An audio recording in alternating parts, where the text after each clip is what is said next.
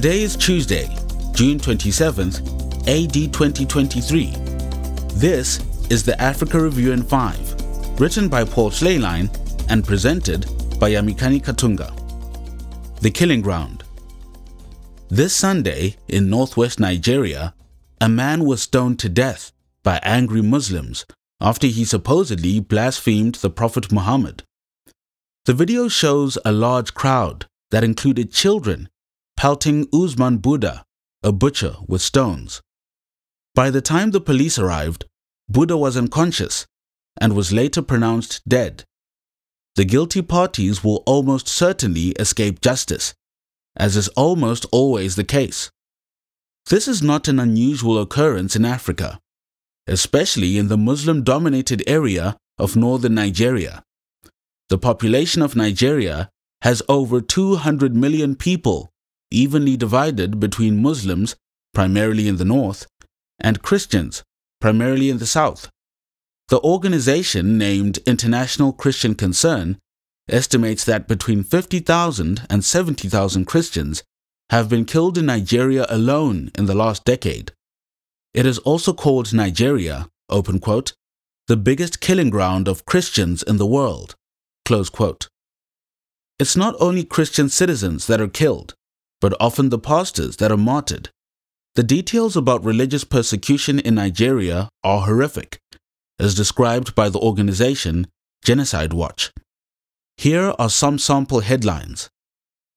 2,543 Christians killed by jihadists in January to June 2022, or 48,187 Christians murdered since July 2009 Boko Haram uprising in Nigeria, or attack on Christian church in southwest Nigeria kills 82 worshippers.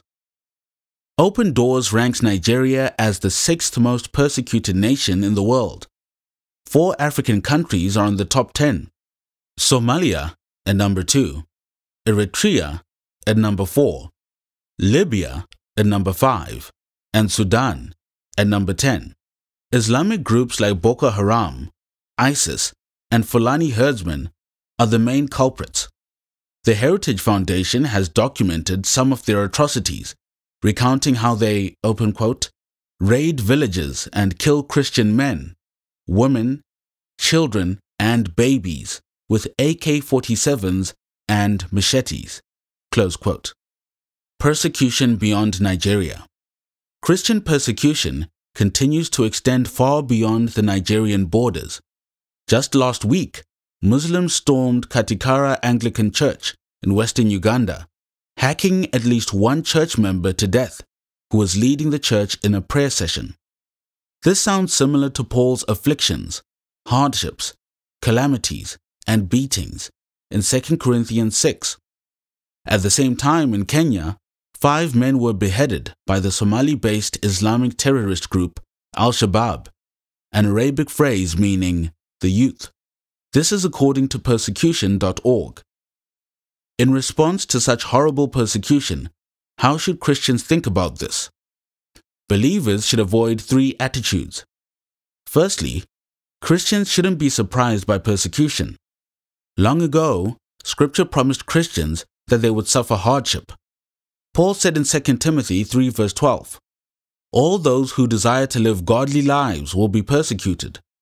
Almost all the 12 apostles were killed for their faith. Church history is littered with Christians that were martyred in the Colosseum, upon crosses, and at the stake. Secondly, Christians shouldn't think that Christian persecution was only in the past or in faraway places.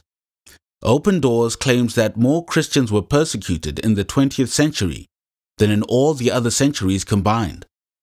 It wasn't only Asian tyrants that carried out these murders, like Mao Zedong and Pol Pot.